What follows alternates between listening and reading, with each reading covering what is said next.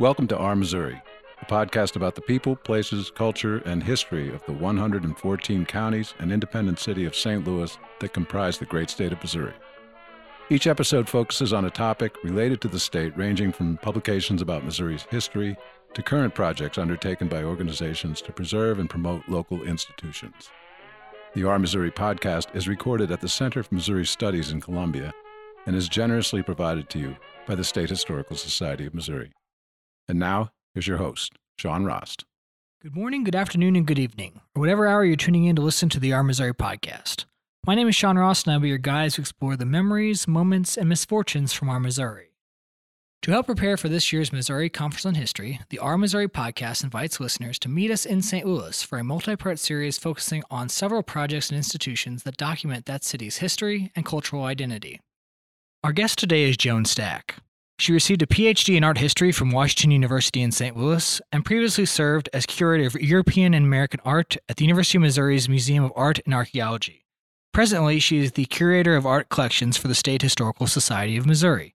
Welcome to the Our Missouri podcast, Joan. Well, thank you for inviting me.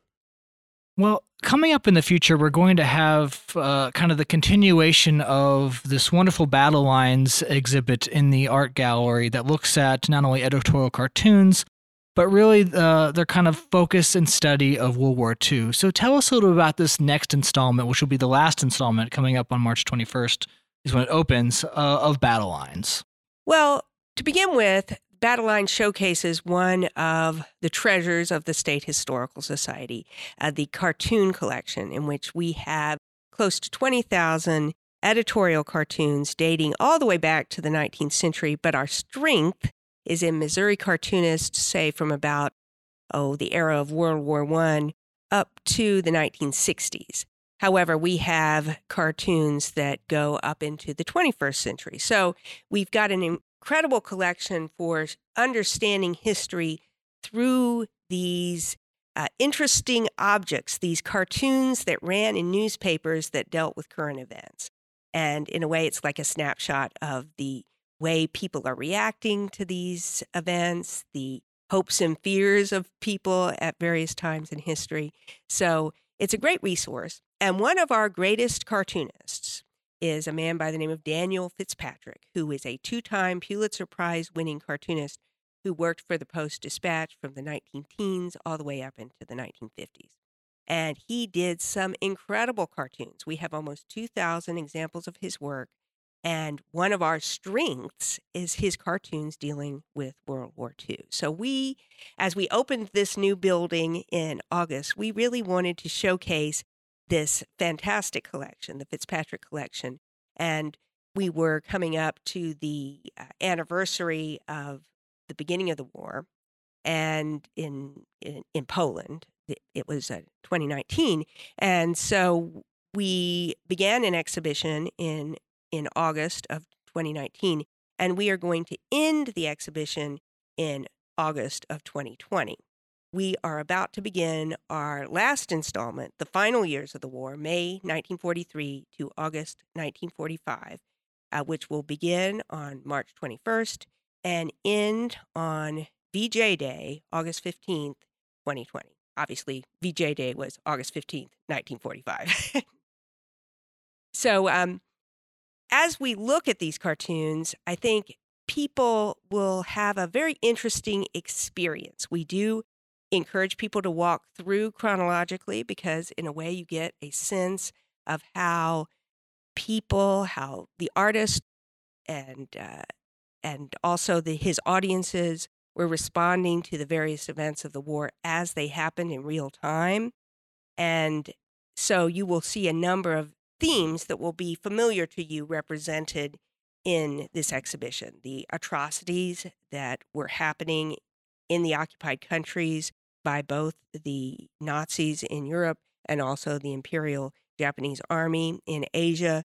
You will see images reflecting the underground movements in the occupied countries that were rising up and trying to resist some of these horrible activities that were happening. You'll see images that reflect the growing power of the Allies during this period as they get stronger in Europe and Japan. First in Europe You'll see images that reflect the happenings of D-Day and the occupation that eventually ends in VE Day on May 8th, 1945. And then you'll see images that reflect various things that were going on in Asia, but in particular, the slow rise of power of the United States and its allies in the Pacific. And of course, that story in first with the dropping of the atomic bombs on August 6th and August 9th, and finally with Japan's surrender on August 15th, 1945. So we chronicle all of these things through these images.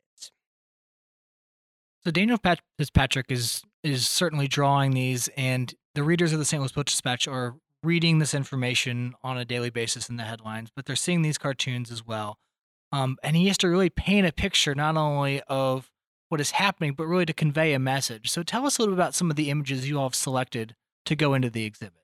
Yeah, in each one of our installments, we've picked a kind of introductory image. And for this one, I picked an image that is called Still Long, Hard, and Bloody, Director Burns.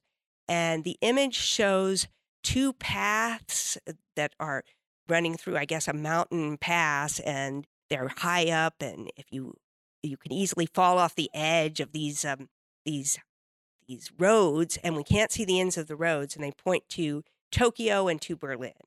And we see these little figures moving along the paths, and of course we read the caption, Still Long, Hard, and Bloody. So this idea of these roads that are difficult to traverse. So the idea is that the war is still going on. We've got a long, hard road ahead to Tokyo and Berlin. But then, of course, we have this aspect of the caption, which most people will not make much of today, which is Director Burns. So who is Director Burns? So that is where my research comes in. For each of these cartoons, I like to go back to the Post-Dispatch and find out why Fitzpatrick is doing this cartoon at this particular moment in history. I think we can understand the just general idea that the road to victory in Berlin and Tokyo was long and hard. That is something that we understand sort of intuitively. But why on August 18th did this run? August 18th, 1943. Well, this was a period when things were getting a little bit better during the war. It looked like the Allies were probably going to win eventually. But the Director of War Mobilization, James H. Burns, made a radio address to the nation in an attempt to manage expectations regarding the timetable for an eventual end to World War II. So on August 18th, the St. Louis Post-Dispatch publishes the entire text of the speech, in case some people weren't listening to the radio the night before. So Fitzpatrick is visualizing one of Burns' most important metaphors. So let me just read you briefly what Burns said. He said, "It is by no means clear that we are today as near winning the war as the Axis was in the summer of 1940. No full-scale offensive against Japan has yet commenced. No Allied army has crossed the borders of Germany. Before that is done, thousands of American soldiers will make the supreme sacrifice. The roads to Berlin and Tokyo are still long, hard, and bloody." So what Fitzpatrick does, with his genius as a visual interpreter of ideas, is visualize that metaphor. And what we find in these cartoons is that often there's a very specific thing to which the cartoonist is referring. I told you that there was another one that I thought was really interesting because the cartoon itself is pretty obvious. It is an image that shows a Nazi with gun in hand and a torch, and he looks particularly brutish. And we see atrocities in the background, dead bodies, somebody being hanged from a tree. But this Nazi is being framed by a hangman's noose. And the caption reads, "Outlook for the murderers." So, again, we understand generally that this means the Nazis are going to have to pay for what they're doing. It ran on November 7th, 1943. Why did it run on that day? Well, this is something I learned for the first time, that Joseph Stalin had given a speech that was broadcast nationally in translation and also published in the St. Louis Post-Dispatch on November 7th. And in that speech, he goes into all the horrors that the Nazis are committing. He talks about, like the medieval barbarians, Stalin says, the German fiends trample fields, burn down villages and towns, demolish industrial enterprises and cultural institutions. German crimes are evidence of the weakness of the fascist invaders, for this is only done by usurpers who themselves don't believe in their victory. And the more hopeless the position of the Hitlerites becomes, the more viciously they rage in atrocities and plunder. Our people will not forgive the German fiends for these crimes. We shall make the German criminals answer for all their misdeeds. So clearly, Fitzpatrick is responding very specifically to that address by Joseph Stalin. Now, I would not have known that unless I'd gone back to the newspaper of November 7th, 1943. So I think that the images themselves are quite compelling, and they tell us about some of the major issues and happenings of the war. But to go into them a little more deeply, we learn how those ideas were brought to the fore. How did people get interested in the idea that the Germans would be paying for what was going on? Well, one of the things that happens is Joseph Stalin makes this speech promising that they will pay. So we see Fitzpatrick responding to these various things. We have another interesting one related to the Bataan Death March. And Fitzpatrick pictures this bloody hand, this giant hand kind of rising up over the horizon. And he's drawn kind of the tilt of the earth. And the bloody hand on its cuff has this imperial sun, the Japanese war flag. And the title of the cartoon is More Than Bataan to Remember.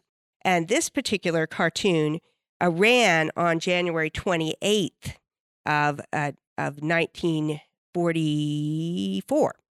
And it refers to events that happened earlier that year. Let me make sure that's 44, not 43. Yes, 44.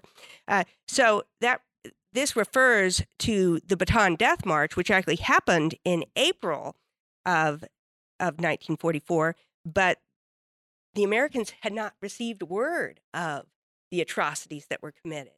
And as soon as they began to be publicized, I believe the first interviews of some of the soldiers who had survived the Death March appeared on January 27th, we start to see how Fitzpatrick is reacting to that news. And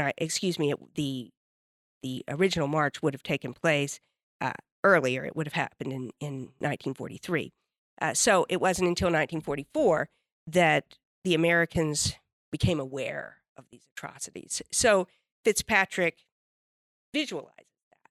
And so understanding how the imagery relates to the way the news was processed, to the way the information came to the public, that's interesting too. And one of the things that we do not have represented here, and it's just that we don't have a cartoon representing it, it wasn't until the very end of the war in Europe that they started to realize the extent of the Holocaust.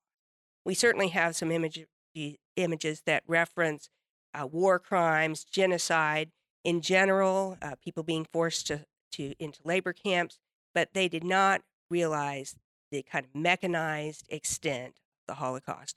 And so the imagery that sort of suggests or refers to an element of that might be things like the outlook for the murderers, but unfortunately we don't have an image about the discoveries in the death camps. And I'm not sure they quite realized the extent of the Holocaust until they started to analyze some of the material at the death camps after the war. So the cartoons, though they show the horrors of World War II, don't really show the extent of the horrors.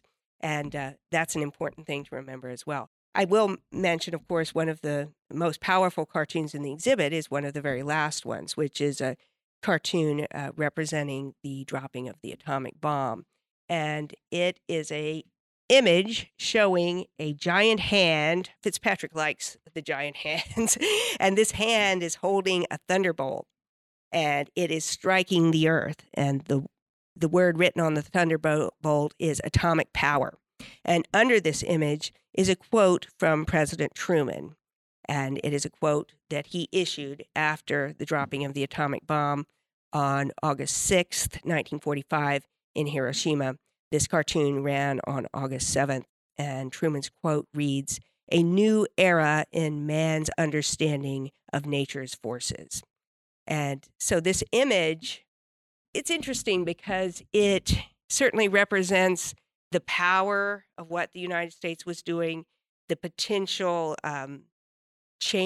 fact that this is going to change the outcome of the war, but it also sort of suggests the potential dangers of this power as well.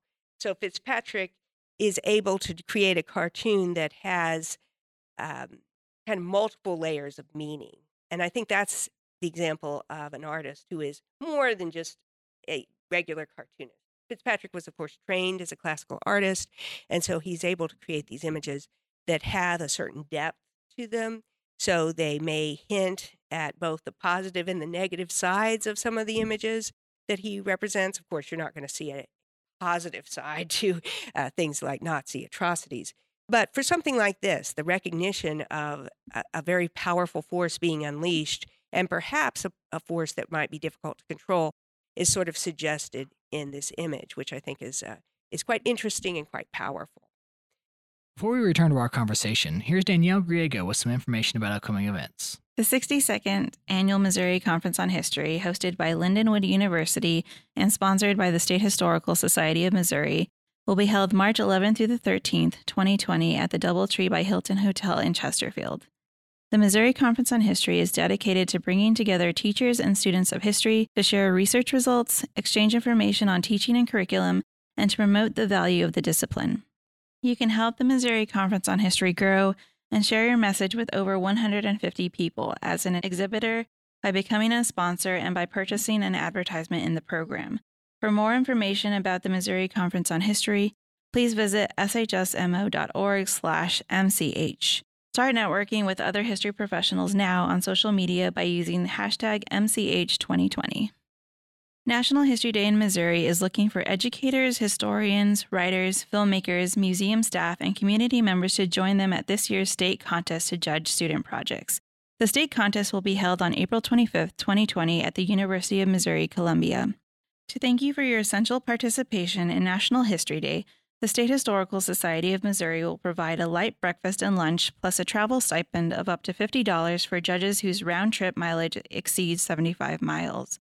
National History Day in Missouri is a unique opportunity for middle and high school age students to explore the past in a creative, hands-on way by producing a documentary, exhibit, paper, performance, or website on a topic of their choosing. To learn more about National History Day in Missouri, including judge orientation and how to start a program at your own school, please visit shsmo.org/NHDMO. Certainly, readers of the St. Louis Post-Dispatch would have been familiar with Fitzpatrick's work, not only with the war, but also kind of throughout his career. You mentioned World War I up through, the post-war era. But the collection includes a number of artists as well who would have worked alongside of him and worked after him. What are those images talking about? What are they focusing on? And who are those artists who are kind of following in Fitzpatrick's path? Yeah, well, one of the first ones who follows Fitzpatrick is Bill Mauldin. And Bill Mauldin is nationally recognized, one of the great cartoonists of the 20th century.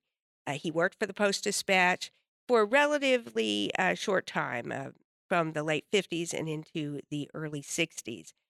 And we have digitized all the cartoons he produced during that period. Unfortunately, in our collection, we do not have the originals of all of those cartoons. We don't have the originals of all the Fitzpatrick cartoons that he produced either. We only have between 10 and 15 original Bill Mauldins, which is unfortunate. But of course, he covers important things like the early attempts during the Civil Rights Movement of the 1950s. He covers things like the election of President Kennedy, various events in the late 50s, early 60s. Then later we have Tom Engelhart. Now, Tom Engelhart stays with the Post-Dispatch for a lot longer than Bill Mauldin.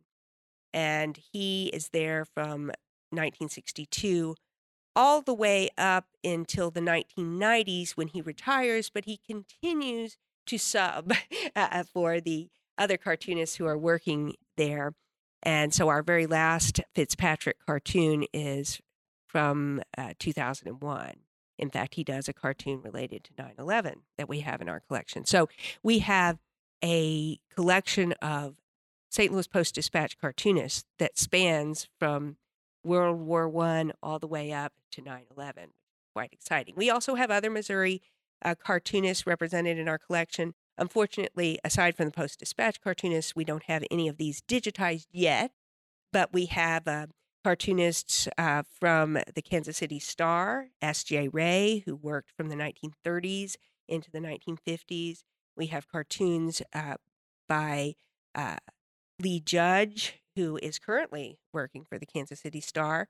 And also among our more recent acquisitions are cartoons by John Darko, who works for now the Columbia Missourian here on campus here at the University of Missouri. Before he worked for the Columbia Daily Tribune, but he is syndicated nationally as well. So we have a wonderful collection of different cartoons and covering a wide array of issues. We also have a collection called the Mayo Collection, which includes cartoonists from all over the nation, a number of Pulitzer Prize winners, for instance, Herbert Bloch as one example. But we have thousands of cartoons aside from our great collections of Missouri cartoons. So it's a great way to study history. And I was telling you earlier, I think about young people who come to our institution who are so used to understanding things visually. It's very difficult for some of them to sit down and read a scholarly book. They like things short and sweet. They want to be able to read it in a paragraph.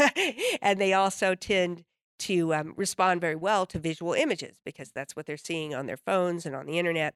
And so I think the cartoons are really a great way to introduce them to something like World War II or like other issues that we have represented in our collection. For example, right now at the Ellis Library here at the University of Campus, we have a number of cartoons related to voting rights that were produced by a number of different artists in our collection, including Tom Engelhart, but the exhibit includes several other artists as well.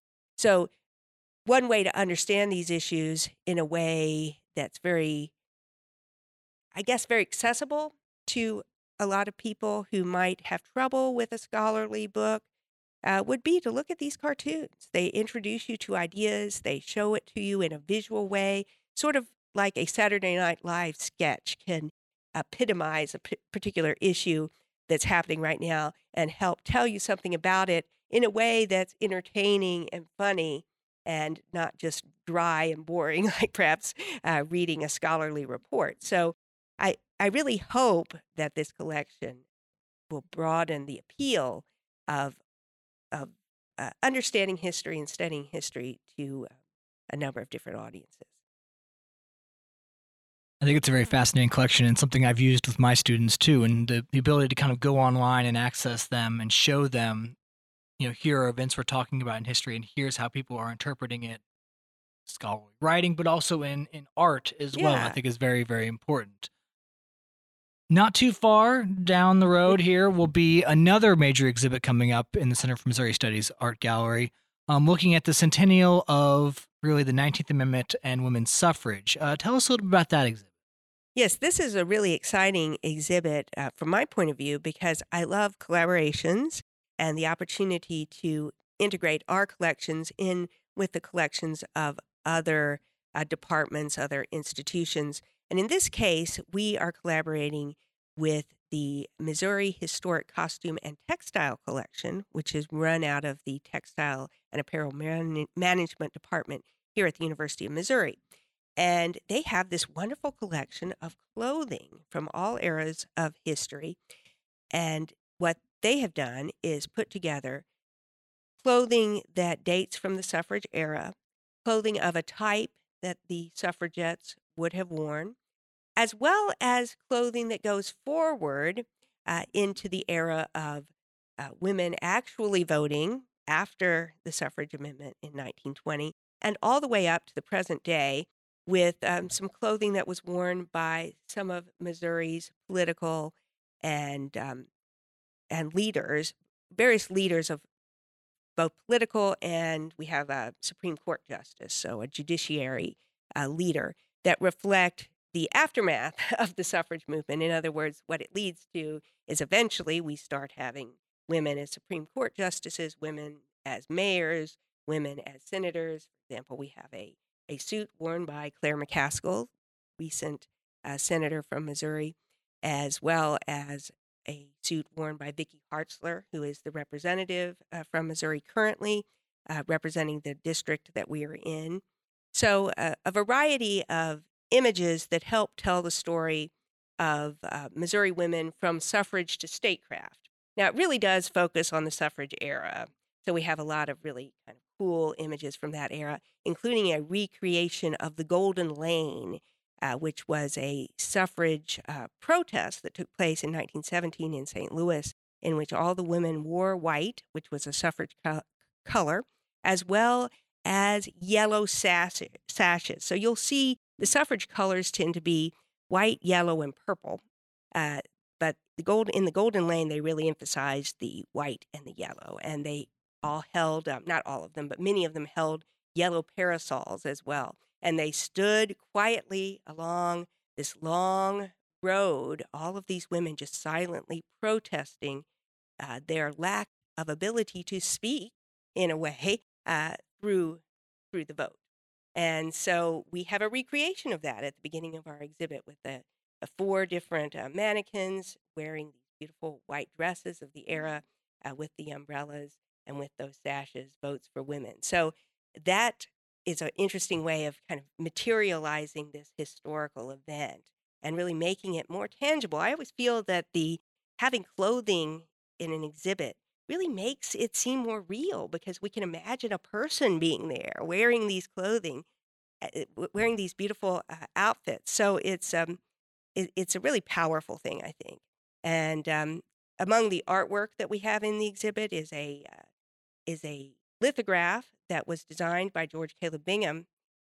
You may know about George Caleb Bingham's election series, in which he did the stump speaking as the man is campaigning back in the 19th century to get elected to office. Then we have the election day, the image called County Election, where we see people lining up to vote. And finally, Verdict of the People, which was the announcement of the results of the election. Now, all of this is taking place in the 19th century. Now, of all of these 3 images, the only one that represents women as a part of this process is the Verdict of the People. And in the Verdict of the People, there are women up on a balcony, but they're not just watching the results of the election. They are holding up signs and waving handkerchiefs and shawls, participating in the process to a certain extent. Of course, they don't have the vote. So the image both shows the negative side of women's position during that period, because they are separated from the men. We know they can't vote, but it also shows their growing involvement in the world of politics during the 1840s and 50s.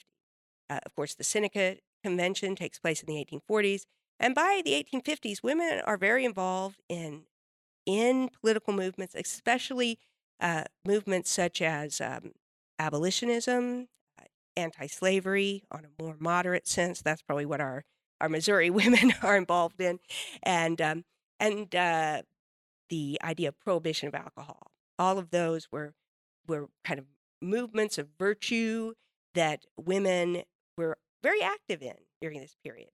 In an earlier period, they tended to be active behind the scenes. By the 1840s and 50s, they're beginning to be more public in the way that they are expressing themselves, and that's reflected in this George Caleb Bingham print. So we have incorporated various artworks from our collection into this this exhibit, which really focuses on the clothing, but we have some various artworks that sort of supplement the ideas represented in the clothing as we follow suffrage movement in Missouri through history.